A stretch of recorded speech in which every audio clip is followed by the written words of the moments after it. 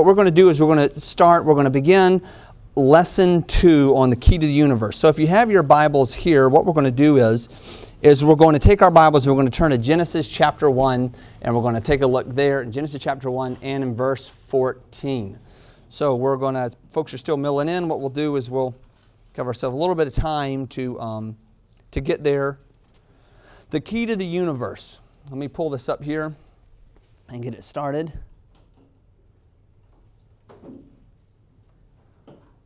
Computer's working good right now. I have a lot of patience with people, no patience with technology. So when the computer is not working, then there's problems, because I paid for the computer and it's supposed to work, So last week we looked at how massive God is, and in light of the enormity of the Creator, we got some perspective on just how small we are, how small man is. Look up at the sky, and we talked about how you get to a place with the numbers, you can't fathom the numbers.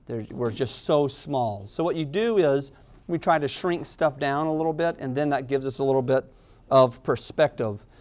We saw how big God is, how small man is, yet man says, look what I have built, look what I have done. And we look up at the heavens and we say, well, there's no way there could be a God, because He would have manifested Himself to me always or before this. And then we go on thinking that we are the masters of our own existence.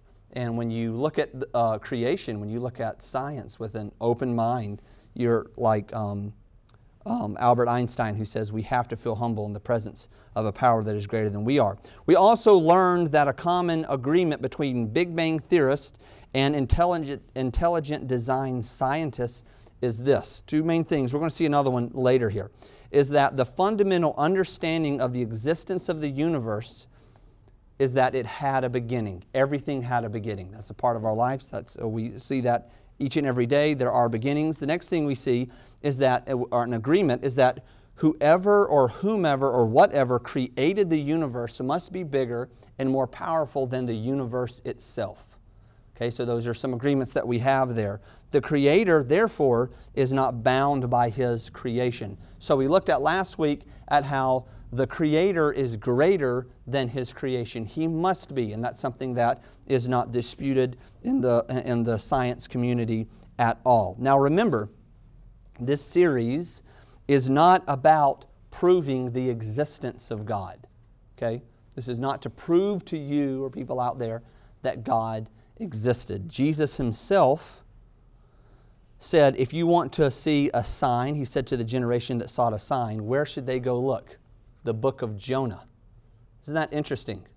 He didn't say, well, look up at the stars, and he didn't do that when He talks about His truth, okay? He said, go look at the book of Jonah. It's interesting because that's one of the most ridiculed books in the Bible. And He said, you want to hear about me? You want to see the sign? Go read the book of Jonah. Here, it's right here. You want to go read it. So my challenge to you all and to people out there would be, if you want to find the existence of God true in your heart, read His Word. And that is what will change the heart of man. These lessons are to bring into perspective, bring things into perspective for our own narrow minds. And our minds are narrow. Why? Because that's all we have to work with. We're really not that smart. We're not as smart. I know a lot of people out there that think they're really smart. We're really not that smart. So what we have to do is we have to bring things down, and we have to see, and we can reason, and we try to understand, but we get into trouble whenever we start to speak for God. And get this, whenever we start to try to understand what God is thinking and what God means outside of this Scripture. That's where we run into trouble so oftentimes, because it doesn't make sense to us. Surely it doesn't make sense to God. I've heard that many times. So we say, how could a loving God flood the earth? How could a loving God create a hell? How could a loving God? And we go through all of this stuff because it doesn't make sense to us. And what we do is we add this long list of, if God was real, how could He allow this to happen? As if there is no justice in the universe. But God says to us, there is justice, so much so you can have no control over that justice, because we'll mess things up. So Jesus says, God says, you're not the one who deals out justice. I see all, I know all. I am the only one capable of dealing out justice. So we have to be careful because we have not witnessed or seen what the Creator witnesses and sees every single day. So we cannot bring our thoughts of God, bring God down to our own worldly ideology. Okay? We want to make sure God is exalted. There are things that we do not understand, we will not fully understand until we see Him. And that's important to remember. There's things you will not know and I will not know on this earth until we see Christ. And we have to be okay with that because we cannot fathom those things. Quickly before we start here, I want to give you an instance with this about not fully understanding things. I've had someone ask me, well, how do we know God has always been? God has always been. He's been before time. How is that so? Everything has a beginning. Even the universe itself has a beginning. Time and space, everything has a beginning. But we need to consider this. The Creator, if the Creator is greater than His creation, then the Creator cannot have a beginning or an end and be the Creator of time. He must be greater than time. If He created time, He must be greater than His creation. And the Creator is not bound by the laws of His creation. Therefore, if there is such a thing called time, which we witness every single day, then the Creator must be the Alpha and Omega, the beginning, the end, which is and which was and which is to come, the Almighty. Revelation chapter 1, verse 6. So God tells us there, I am before, after. I was before, I will be, I will always be. I am the Almighty. He's the Creator of time. That's how God always was, because He has to be greater than His creation. And evolutionists, Big Bang theorists, they will admit that whatever it was must be greater than the universe itself, whatever started it. But when you add in God, that changes everything, because then you have an infinitely powerful God who oversees everything, and we don't want any part of that when it comes to our own lives so oftentimes. So, note, this is a mental note for you. Just because, when you look at this stuff, just because it's hard for us to understand does not mean it's impossible for God to do. Okay? Just because it's hard for us to comprehend and understand what we see or what we read does not mean it's impossible for God. And it doesn't mean it's even hard for God to do that. Now, you might recall last week I asked you to remember something very, very important regarding the beginning of time. I asked you to remember that what was the first thing that God did? He demonstrated His infinite power by saying, let there be light. And the very first thing that God did is He demonstrated an unlimited power. Now, it's essential to remember that God did that as we move forward with this series. And why is that? Because that's another thing, actually, that Big Bang theorists and creationists actually agree on. These are the three things right here. We'll look at these. First thing we agree on is that there was a beginning. There was a beginning of time. Okay? So that's the first thing that we agree on. The second thing we agree on is that whomever or whatever started the universe, or they say the Big Bang, must be more powerful than the universe itself. We looked at that last week. And the third thing that we see, which we're going to look at today, is we agree that the building block of the universe from the very beginning of time was light. It's the very quintessential thing in the universe is light, the building block. And you can go all the studies, all this stuff. When you look at light, it's so important to remember that it is essential. The building block, the cornerstone of the universe is light. It's essential for life to actually be taking place right now. So we need to remember that. Remember light. Now let's take a look here in Genesis chapter 1 and verse 14. Genesis chapter 1 and verse 14. And God said, let there be lights in the firmament of the heaven to divide the day from the night. And let them be for signs and for seasons and for days and years. And let them be for lights in the firmament of heaven to give light upon the earth. And it was so. And God made two great lights, the greater light to rule the day and the lesser light to rule the night. He made the stars also. Isn't that a great little cliff note God puts in there?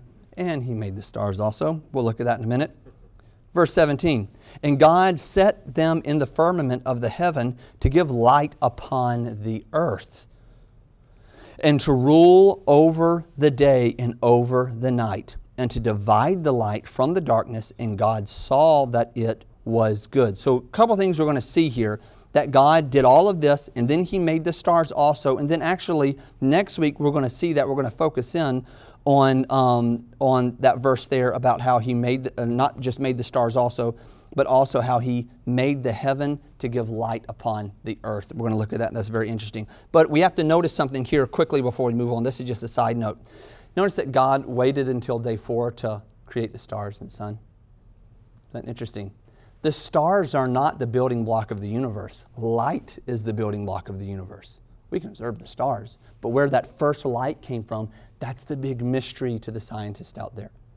Where did the first light come from? Okay, so we look at that and we go, well, obviously it came from God. They say, no, there's no way it couldn't. And what they do is man, the number one thing that man worshipped that's contrary to God is the stars, the sun, the moon, and the stars. All over. They worship that. And this is so incredible to me, that God didn't create those until later in His creation. You know what that shows us? The light of God's Word was sufficient for the universe. For that entire time, God's Word, the light from His mouth, was sufficient while He created. It's just absolutely amazing. They did not come first. The light of God came first. And that's a differing opinion that we have there with the Big Bang theorists, okay? So what we're going to do is we're going to look at a couple things, put a couple stuff into perspective, and we're going to look at stars tonight, and we're going to look at light, and then we're going to see the most incredible discovery that I have read about in many years, and just absolutely amazing. So the first thing when we think of a star, now I asked my kids, what is a star? The first thing they had, one of Nabo obviously looks up the sky, well, there's the stars. James is more inclined to think this would be a star. So, no, that's not how a star is. And then if you're a classic literature type person or movies, then you think that's a star. That is the Death Star. We're not talking about that. What we're doing is we're talking about these type of stars, our own personal star, the sun, 1 million miles across our sun. Absolutely massive. Now, when you think about the power of a sun, the energy that comes from that, it's very essential to life as we know it. In fact, the energy that we have on the planet Earth here comes from the sun. The potential energy, the kinetic energy, it can all be traced back to the sun, traced back to light. That's where we get our energy from, and it's important to remember that. Now, what is a star made of? A star is made up, let's back this up. The clicker, hydrogen and helium colliding. That's very, very hot. Millions of degrees hot, colliding at a very high rate. We're not going to go into all that. Creates a nuclear reaction, explodes, goes out, creates a gravitational pull, falls back onto itself, and there's all these millions and millions of explosions taking place at once, and you have this incredible star that's just literally it's staying there. It's not losing control of itself or blowing up or doing anything as it is, as our sun is. It's just holding there. Absolutely incredible. We look at that, and man looks at it like that, and I said they worship it before. But what we do is if we look at scientifically what a star is, we can go even deeper than that. A neutron star, the gravitational pull of just a neutron star is so intense that if you took a thimble, most kids don't know what a thimble is. We have lost that wonderful art.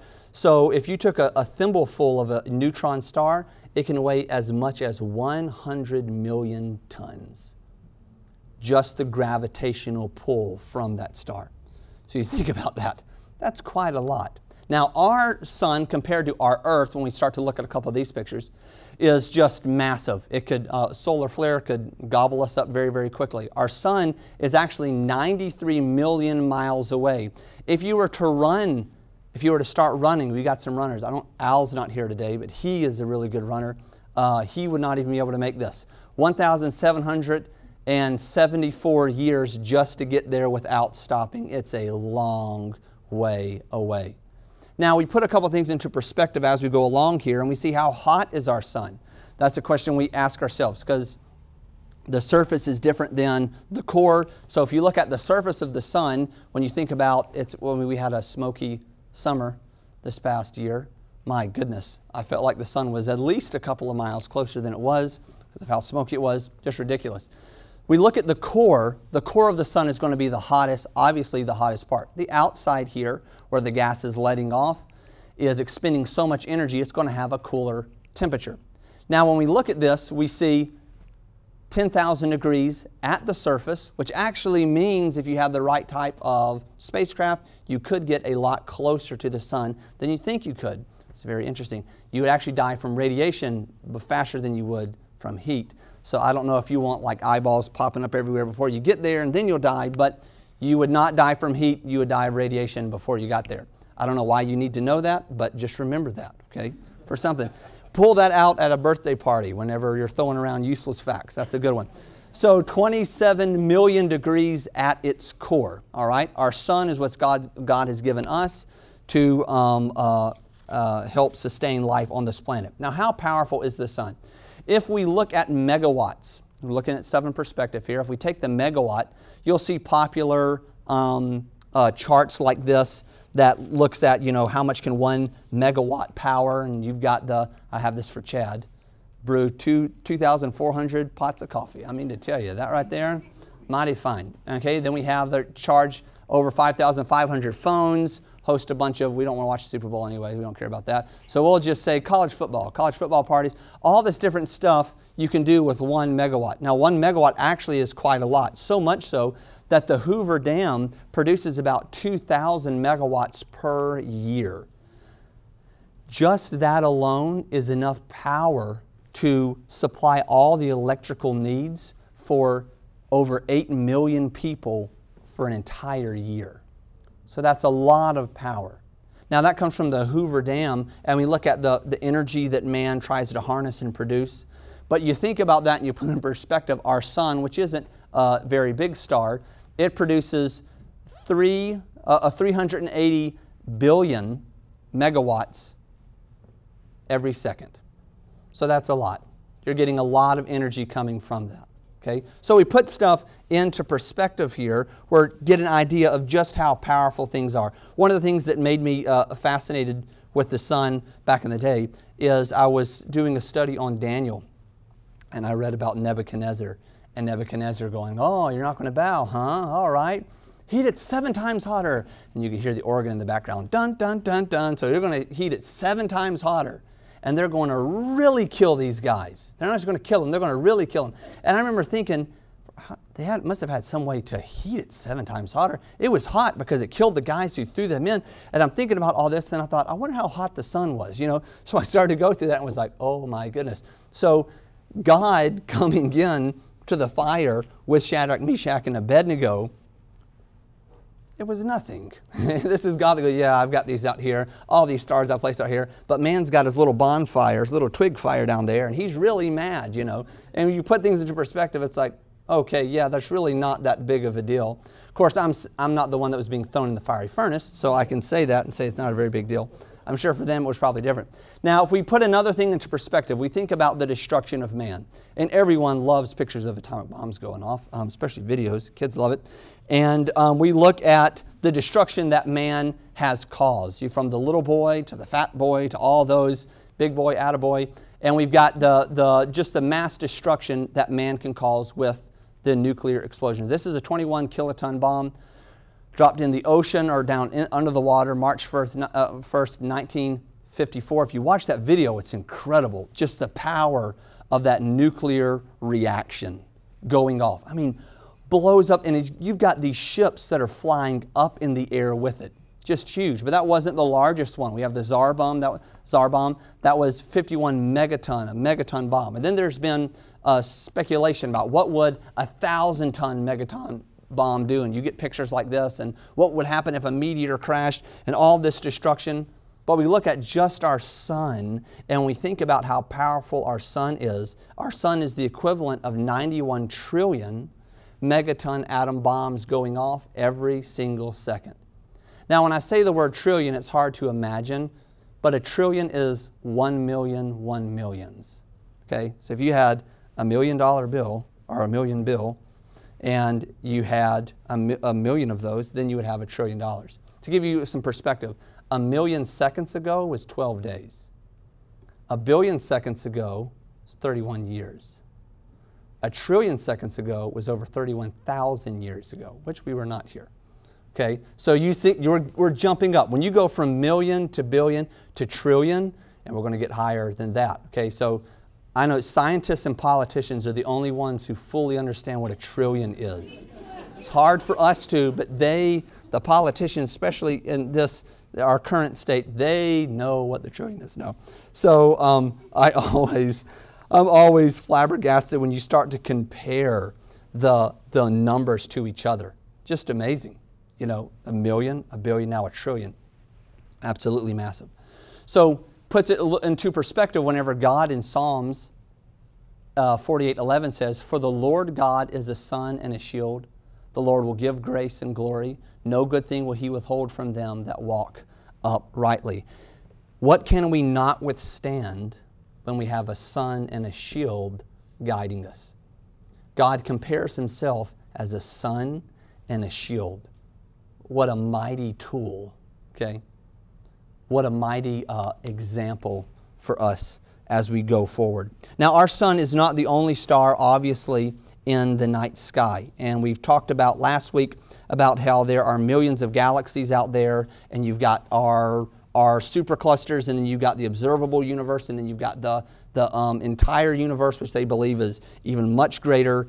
You can go back and watch that if I have all the numbers in there. Just absolutely incredible. But stars, there's so many stars out there. There has to be bigger stars than our star. Our sun is actually not very, very big. So how big can a star be? Now this is a popular demonstration here. And does anyone here golf? Does anyone like to golf?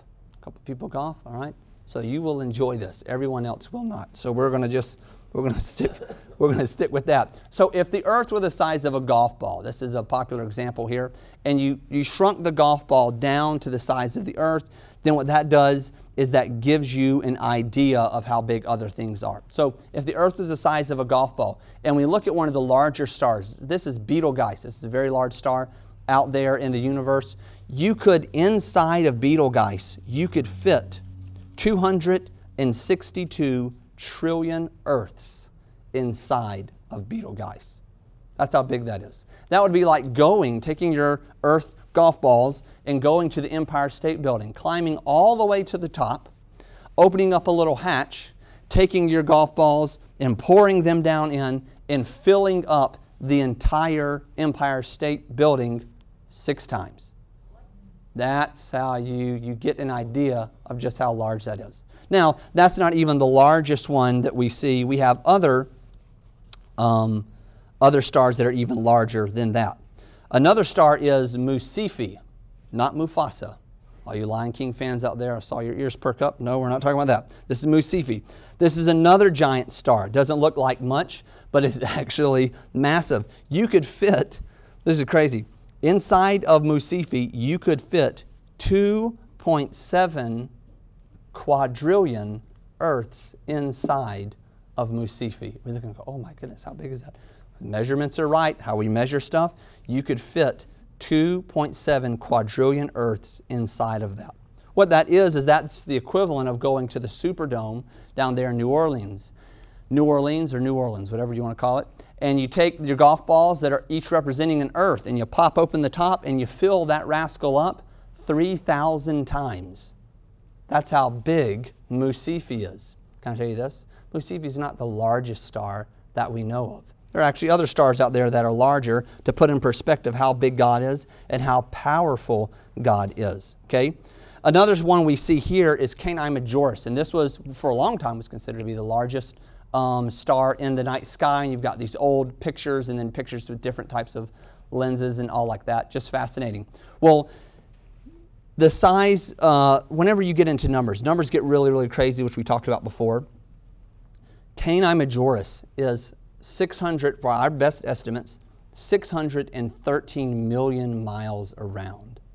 So to give you an idea of that, instead of getting into all the numbers, if you took your Earth-sized golf ball and you flew out, you went to Kathmandu, Nepal, and you went to Mount Everest and you placed it at the base of the mountain range, then scientists and mathematicians say that would probably give you a good idea of how small the Earth is compared to how great that sun is. And what we do is we'll see mock-ups and we'll see pictures and different stuff like that. And you'll see stuff like this of Canis Majoris, and our sun is too small for a dot compared to how large that super giant star is. It's just absolutely massive. And what happens is it's very, very hard for us to comprehend that. It's so big. God is so big and so powerful, man can't hardly comprehend it.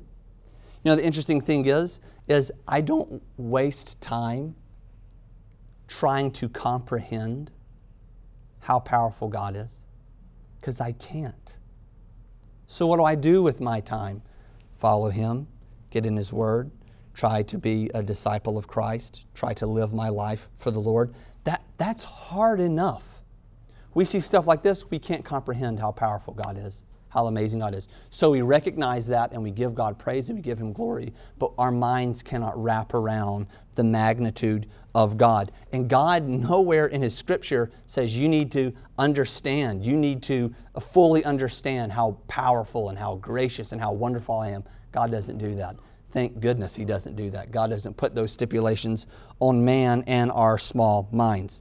So another way you could describe is if you took the earth, if you had your golf ball sized earth. Oh, this is interesting. This is what another mathematician did. You could take that, if you took your golf ball sized earth and you went to Texas and you filled up the entire state of Texas 22 inches deep in golf balls, then you would get an idea of how large Canine Majoris is. So anyways, thought that was pretty interesting. But we're not going to go into it. Canine Majoris is not the largest star.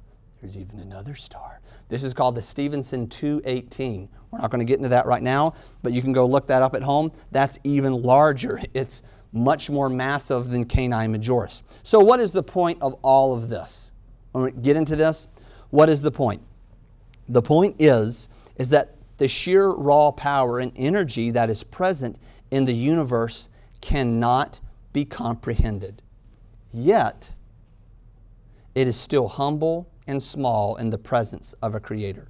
Now, let's take a look here real quick in Psalms chapter 100. Actually, I have it up here. You don't have to turn there. Psalms 148, verse 3 and 5. This is what it says. Praise ye Him, sun and moon. Praise Him, all ye stars of light. Praise Him, ye heavens of heavens, and ye waters that be above the heavens. Let them praise the name of the Lord, for He commanded, and they were created. How incredible when you stop to take that in, take that verse in. God commanded, and they were created. One of the things about old earth philosophy, theology, about God could not create the universe in the time that He stated. We saw that Thomas Chalmers with the gap theory. He felt like he could not defend God's timeline, so he tried to put in all this other stuff in there in between it. You look at the Creator. God is not held captive by time. He's not held captive by the laws of His creation. He said, I created it all. Jesus Christ testified of it, and so did Moses. God said, I created it all in 6 days. 6 days. He commanded, and they were created. If God had to create everything over a period of millions of years, He is not the Creator. He's not more powerful than His creation, because now He has to have time to work all this stuff, and He's not the creator of time. So He has to be above that. And this incredible thing to me is, yes, all this other stuff in the Bible, absolutely, yes, this is good. But when it comes to Genesis, I really don't understand it, and I can't defend it, and I'm not going to let God's Word stand on its own. So what I want to do is I'll go, okay, that doesn't make any sense. Okay, and I'll slide that across the table to someone who doesn't believe in God at all, for them to explain to me what actually really happened. And as Christians, we should not do that. We look at the Bible first and foremost. Now, we see our scripture here. It says, for He commanded, and they were created. What I want you to do is I want you to turn in your Bible to Psalm chapter 148. Psalm 148. Oh, we're there. We're already there. But we're going to look at a different one. So turn to Psalm 148, and we'll look at that in just a minute. Now, I want you to consider this as you're turning there. Consider this. Did God create the stars with His hands? No. God did not create the stars with His hands. God commanded, and the stars were made. We see God spread out the stars, other places in Psalms. God did not create those with His hands. He reserved that for His greatest creation, which was you and I. So God spoke and they were created. Now what I want to do is I'm going to show you one of the most incredible, most amazing discoveries I've ever seen or read about in my life. Now we talked about before, I mentioned this on the first night and then I mentioned again at the start, about what was the building block of the universe. The building block of the universe is light. Okay, that's very important to remember.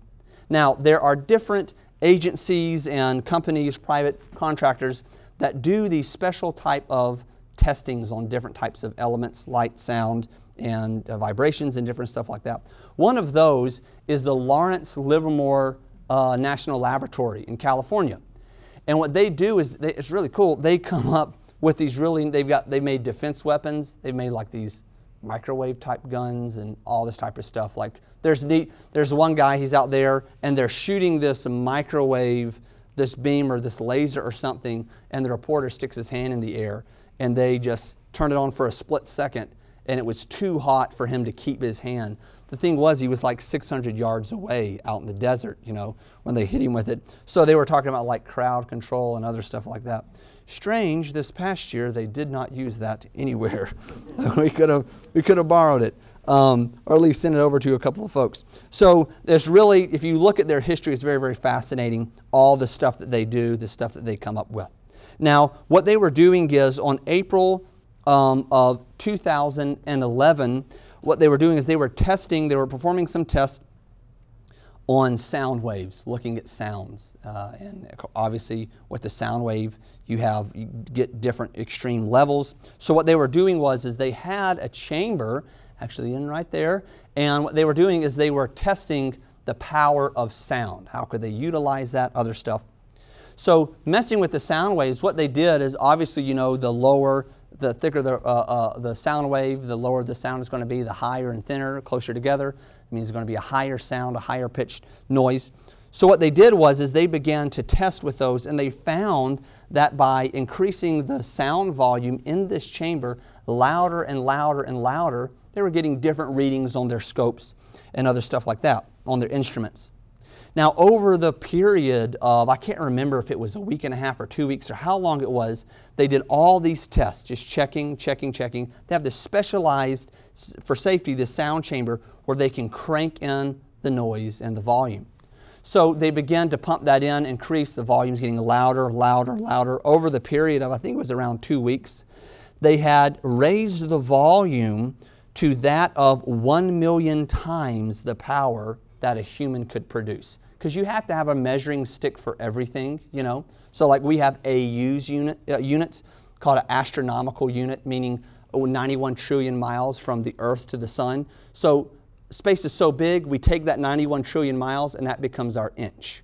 Okay? And then we start going boom, boom, boom, boom. So what they did here is testing volume. They said, what's the capability of the human voice? And that becomes 1 unit. So what they did is they began to raise it, and they were as they were working on that, over 1 million times the strength of a human voice.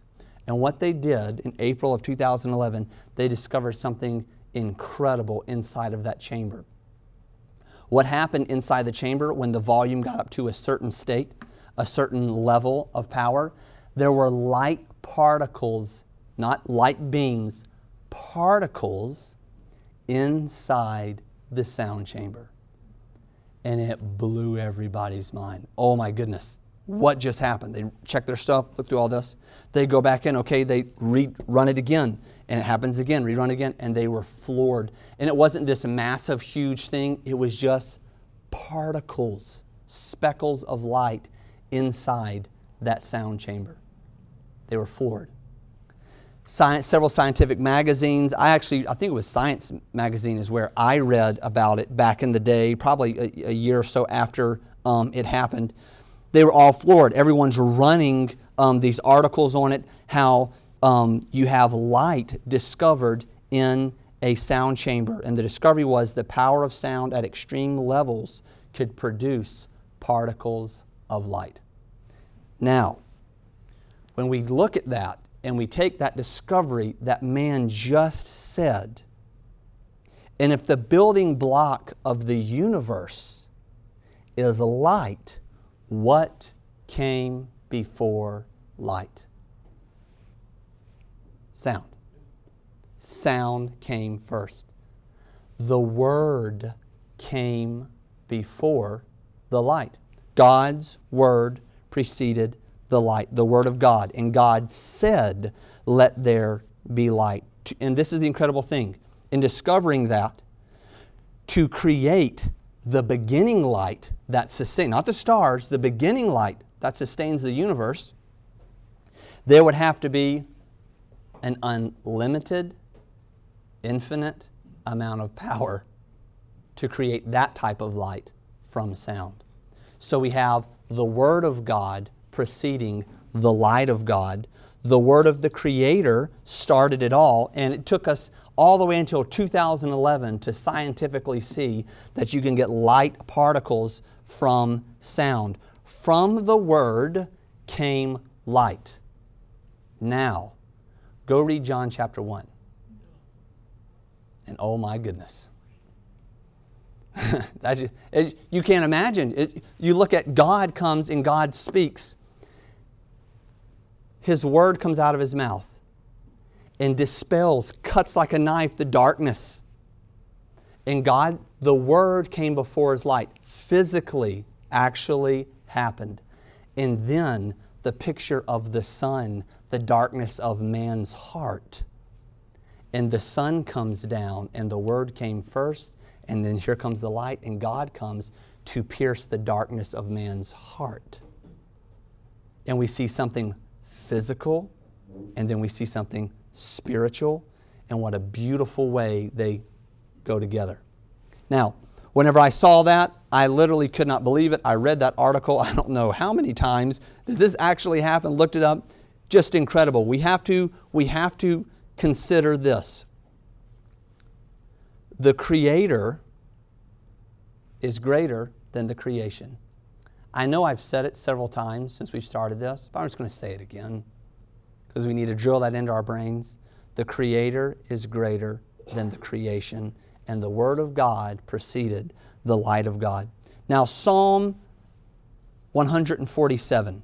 This is something I want to leave you with this final thought, and then we're going to be done today. Psalms 147 and verse 4. It says, He telleth the number of the stars. He calleth them all by their names. So if I can tell you that the Creator is greater than the creation, can I tell you this? The Creator knows His creation. The Creator is greater than the creation, and the Creator knows His creation. Can I tell you this? God knows your name. God speaks your name. The voice that started it all, infinite power, is the same still small voice that speaks to you daily. In John chapter 10, verse 2 and 3, consider this. But he that entereth in by the door is the shepherd of the sheep. To him the porter openeth, and the sheep hear his voice, and he calleth his own sheep by name, and leadeth them out.